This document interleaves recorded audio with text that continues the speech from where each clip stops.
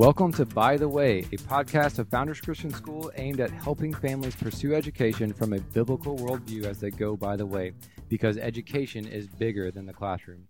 Just a reminder, if you all have questions for us you want us to address, send those in to questions@founderschristian.org, and we'll get to those. Well, we've got our normal crew today, so we actually haven't introduced ourselves before on a podcast, so I just want to make mention of who we are, especially for those of you that may not be familiar with our school and you're checking us out through this podcast. So my name is Scott Admire. I'm the chaplain and upper school Bible teacher at the school, and then I also have Dan Baker with us, who's the Dean of Students and Athletic Director and History teacher, and Joe Jones, the head of school. So that's what we have on the show today. And one reason I wanted to lay that out before we get started is I wanted us to have a show where we work through who we are as a school, what we're all about, and why we exist. And so we are a classical Christian school. We educate from a classical Christian perspective. And some of our families know what that means. Some of our families may not know exactly what that means. So I thought it'd be valuable early on in this podcast to lay those things out. Who are we? What are we all about? And what does this mean, classical Christian education? With classical Christian education, you've got the classical aspect and the Christian aspect, the Christian worldview aspect. So for this episode, we're going to focus on the Christian worldview aspect, and then we'll address the classical aspect next week on the podcast. So with that said, I'm going to throw this out for you guys. What does the Christian worldview aspect of what we do at our school look like? What does that mean?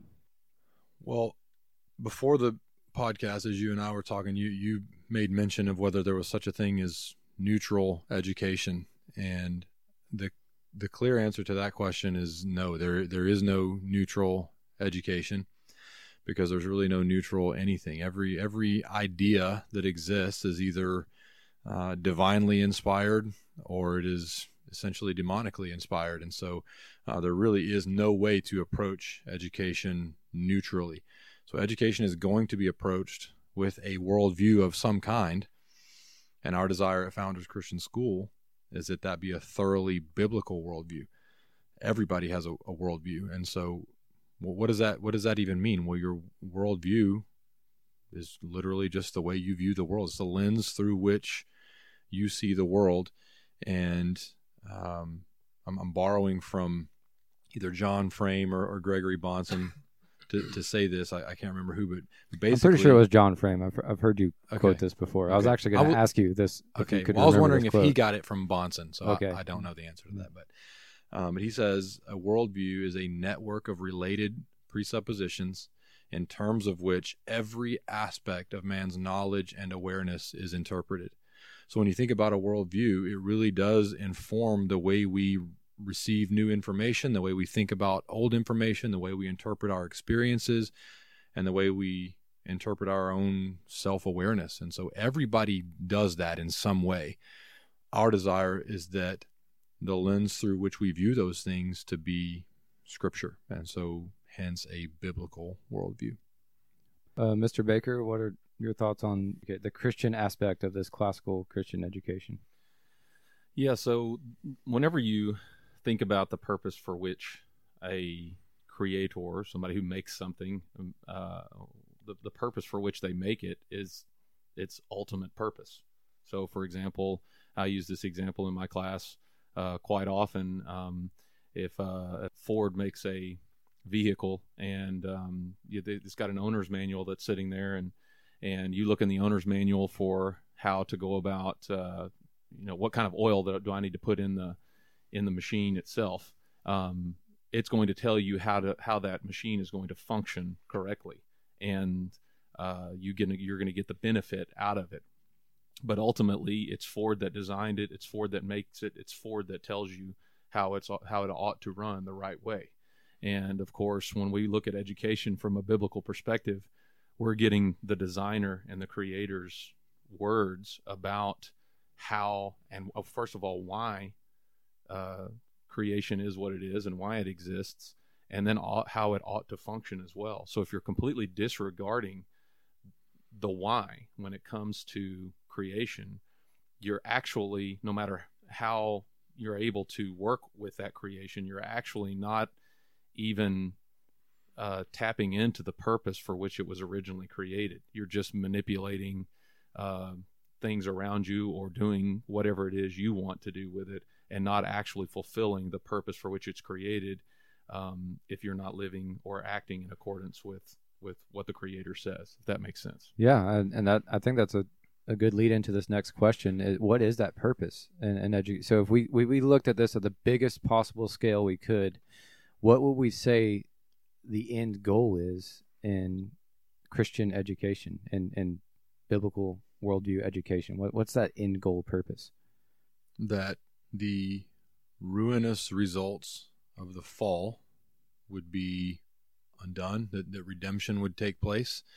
So that ultimately means repentance. So Christian education ought to have repentance as its goal, one of its primary goals. And in addition to that, once redemption takes place, right? There's been true repentance, redemption takes place. Now the goal becomes rejoicing in what God has made, what He has said. Proverbs 9:10 says, "The fear of the Lord is the beginning of knowledge, and fear of the Lord is the beginning of wisdom, and knowledge of the Holy One is insight." That's what we're after. We're after the fear of the Lord, which is where wisdom and knowledge begin. So that's our goal, is a young person. We're thinking about education of young people, a young person who knows God as they should. That's the goal.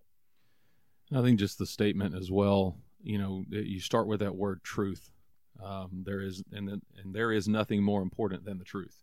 And it's interesting that our Lord calls Himself the way, the truth, and the life. No one comes to the Father except through me.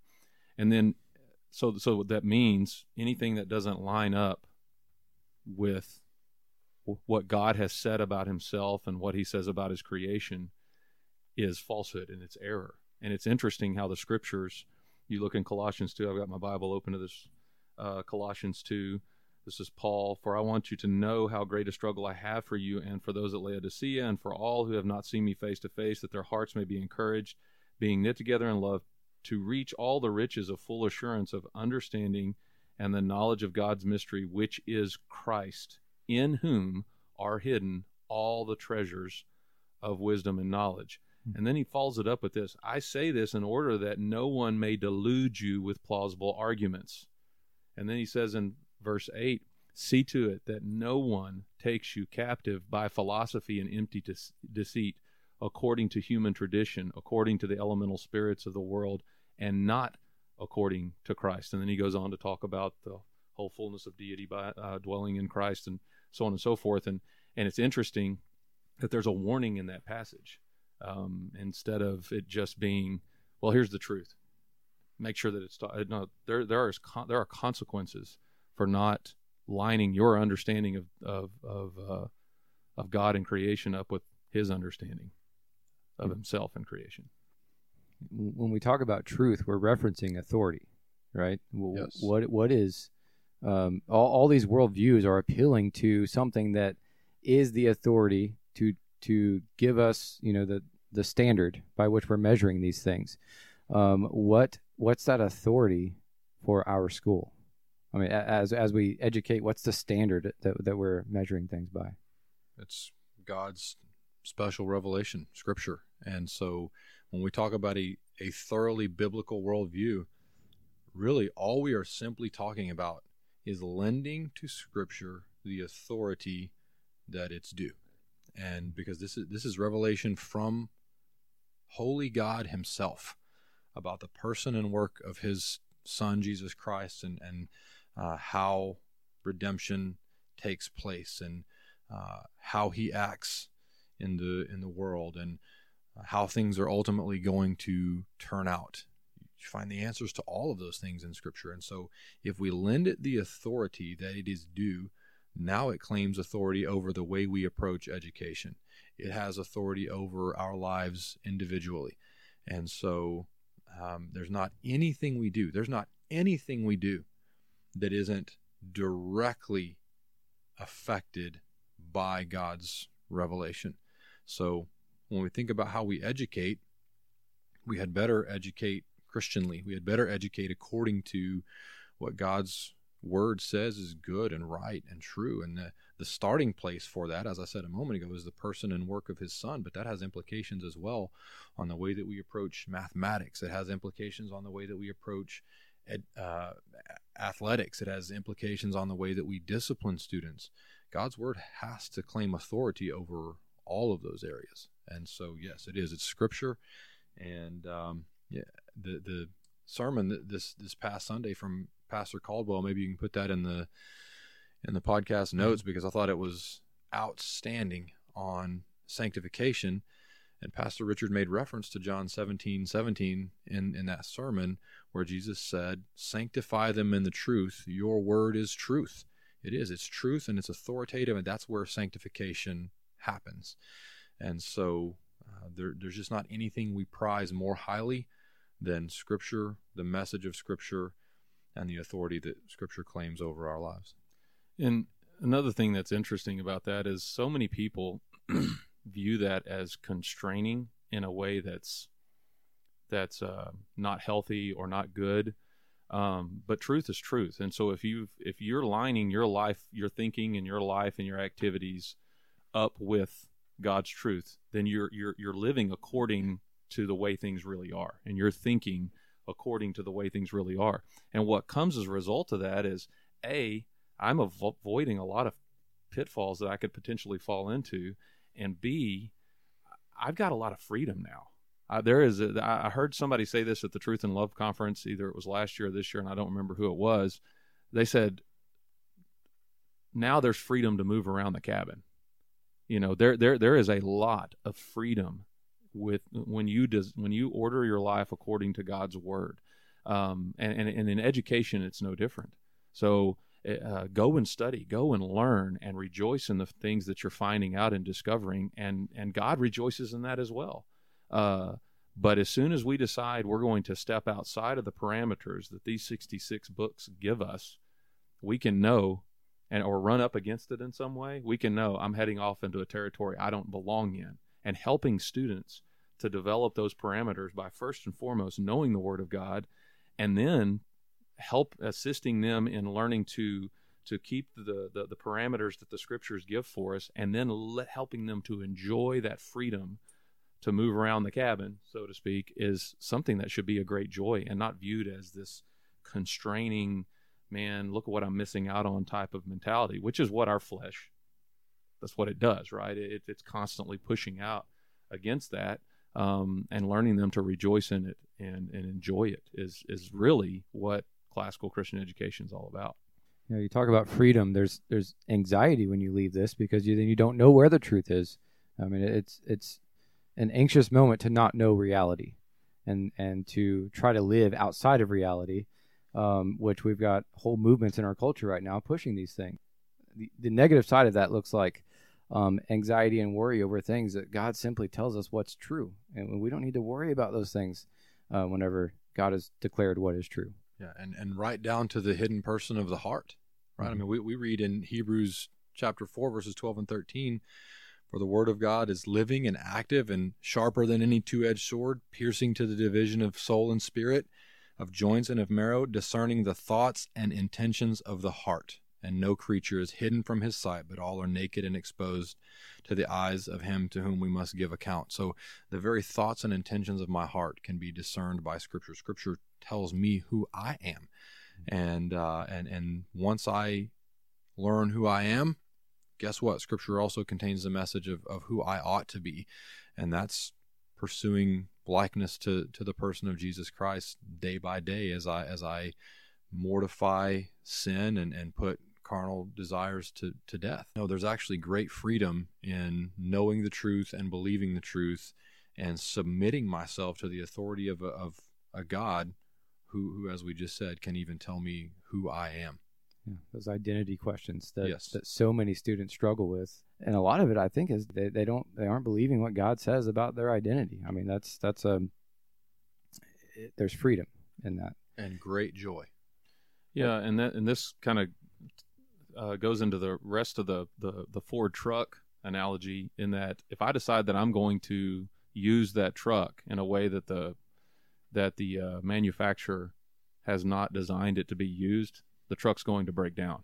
If I decide I'm not going to put, I don't know, the type of oil or whatever inside of the truck, let's say that a different type of oil or fuel is cheaper than what it is that I'm told to put in there, and I decide to go off on my own, I'm doing that at my own risk, and the results may be tragic.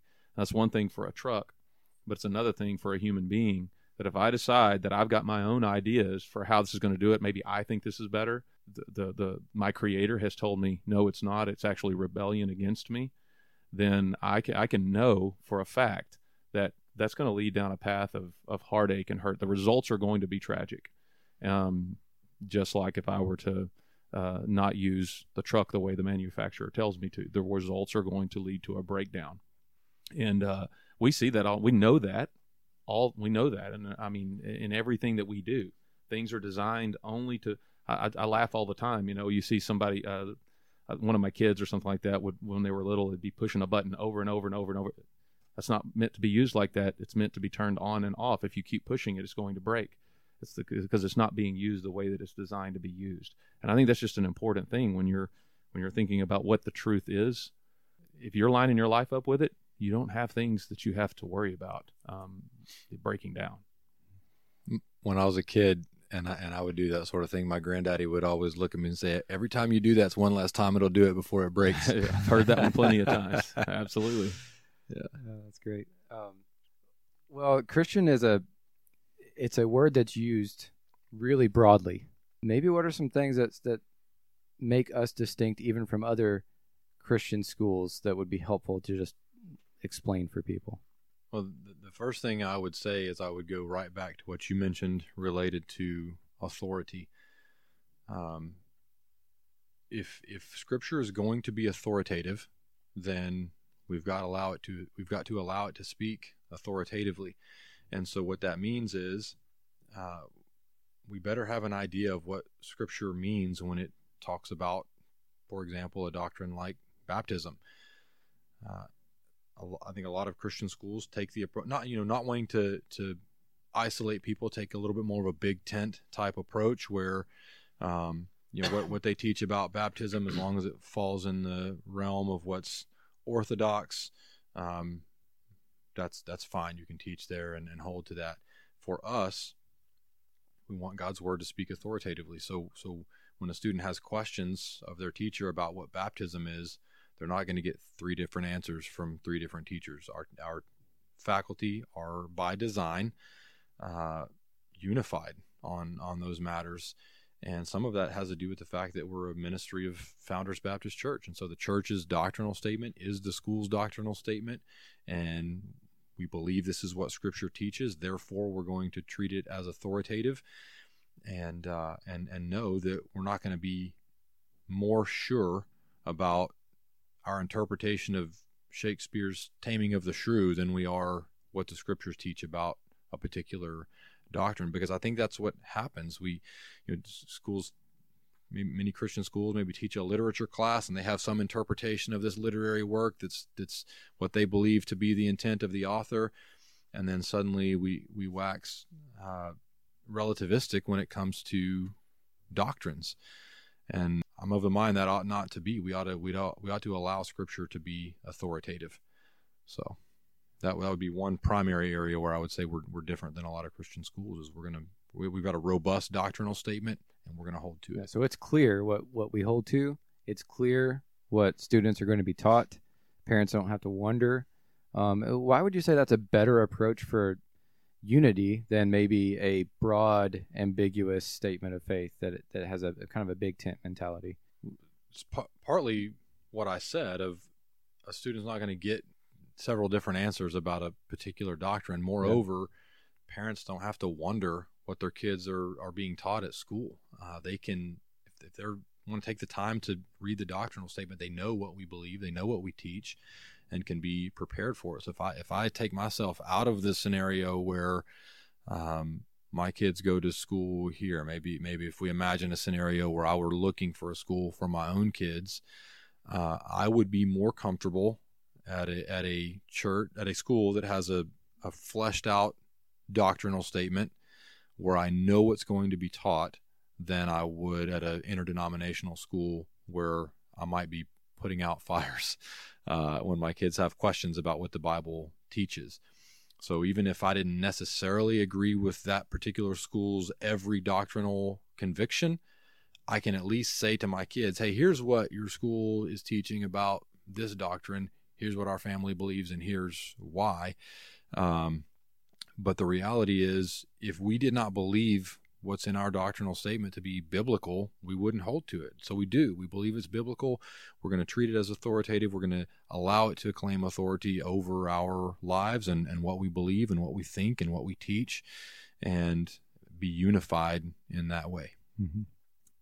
Anything else, y'all, just as we think through this topic of Christian education that you really wanted to say? That I don't want to cut you short. I think it is important to mention the nature within a biblical worldview of education of both the learner and the teacher. The nature of the learner, meaning that when they walk into Founders Christian School each day, we have a biblical understanding of who it is that's walking into our classroom. I mean, this is a person made in the image of God and has an estimable value, which means that I have a responsibility to treat that person as such. So that changes my view, hopefully, right off the bat, if I were thinking otherwise in some way, shape, or form. And then also coming at this from the perspective of, this is our ministry as teachers. This is the ministry that I have today. This person walking into my classroom, having the opportunity to do the things I just said, and I need to take that seriously.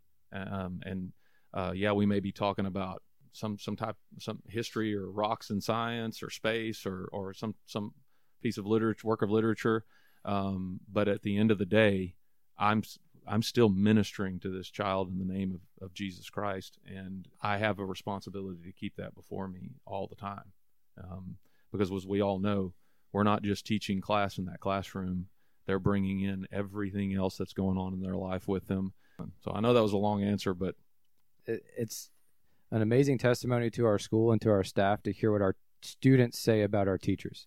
That is a felt love that really is God's grace through what he's done in the lives of our teaching staff through salvation and for God's glory. And if those things are happening, we've got a great school.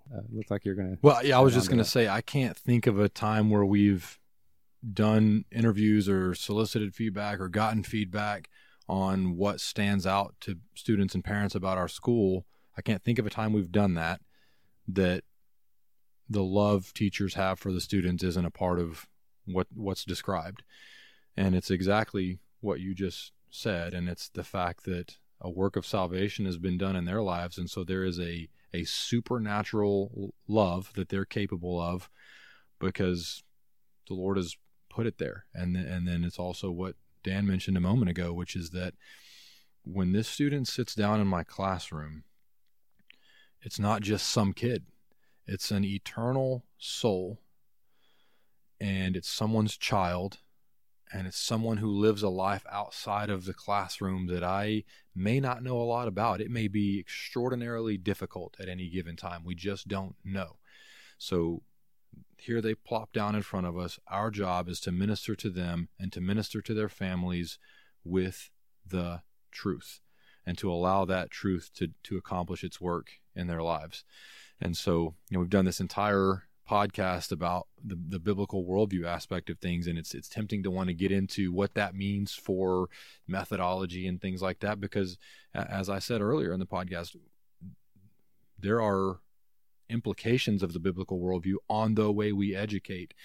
And so we'll talk about those things next time, and I'm excited to talk about those things because one thing we can say for sure is that a biblical worldview requires that we do this well. It requires that we do it excellently. We're not going to set our hand to this and become essentially stewards of the minds and hearts of these students when they come to school anyway, right? The parents are delegating that authority to us to steward their minds and their hearts. We had better do it well. And so hopefully next time we'll have an opportunity to talk about what that looks like from a nuts and bolts standpoint by the way that we educate. But it's got to start with the truth. It's got to start with the authority of Scripture, and it's got to start with a profound love that we have for these kids. That's a great way to lead off for next week, to end this one for next week. And also a good segue into the last thing I was going to ask you guys about. So you're just talking about ministering to our families and loving and caring for them. I know you all have been engaged, both of you, with contacting all of our families in the midst of this crisis over the last week. And I just wanted to ask, was there any maybe overarching message that you wanted to share with all of the Founders Christian community after those phone calls that might be an encouragement for everyone? It was good to hear that everybody that I talked to anyway, in general, has got a positive, upbeat attitude about things, a realistic one, but at the same time, everybody seems to be doing well considering the circumstances, and I'm thankful for that. Yeah, I would basically say the same. I might even go so far as to say I was overwhelmed by the positive outlook, just the kind words that families had for the teachers and for the efforts that they see that are being put forth. Some even spoke of, hey, I can't believe how quickly you guys were able to get us work and get us going. Obviously, it hasn't been without its bumps, and anybody who's been doing it and is listening to this will know that it we've had to make some adjustments. But I am personally grateful because I see how hard our teachers work. I'm personally grateful that that's being recognized by our parents. That's probably I can't think of anything I heard more consistently than, hey, we really appreciate and recognize how much effort the teachers are putting into what's going on right now. And then the other thing that I heard consistently was that they requested that we pray for them to have patience with their kids at home, teaching their own kids at home. So that's definitely something I can relate to as well as a parent. So. Yeah, and there were a few, obviously, that because of the financial or economic impact of this have been impacted in that way. And so our desire is to minister to them. But I even had families say, hey, the Lord's been uniquely good to us in this time. And if you're aware of any needs, we'd want to know. So we've kind of had both ends of that spectrum. And those things are encouraging as well. It's just neat to see the body of Christ doing what the body of Christ does, which is ministry in these times. And I know we've said it through email and things like that. I would just say again, if we have families or anyone listening to this that needs something, I would want them to reach out to us. Well, I appreciate you guys. Thank you for the time you guys take to make this podcast, and appreciate everybody that's watching or listening. We do care for you all. That's why we do this. If there's ways that we can make this better, please let us know. You can send in questions you'd like us to answer at questions@founderschristian.org. And if that's an easy place, you can also send some feedback or comments that you'd have for us. But we'd appreciate that. Well, it's time for our last segment of the show before we leave. And I think many people's favorite segment that we do. I have it on good authority that some people are just skipping the whole podcast just to listen to this. So it's really encouraging. Of all the, views that our podcast has, I don't know what percentage of them are just listening to this segment. Well, there's a reason we have this segment. That's right. Yeah. So, and that segment is Dad Joke of the Day with Dan Baker. So, Dan, what you got for us today? Well, in light of the fact that we've been discussing biblical worldview, what do you call it when Batman skips church? I know this is going to be a good one. Know. Christian Bale. Nice. Yes, it is. Well, there you have it. You guys have a great week. Let us know if you have any questions.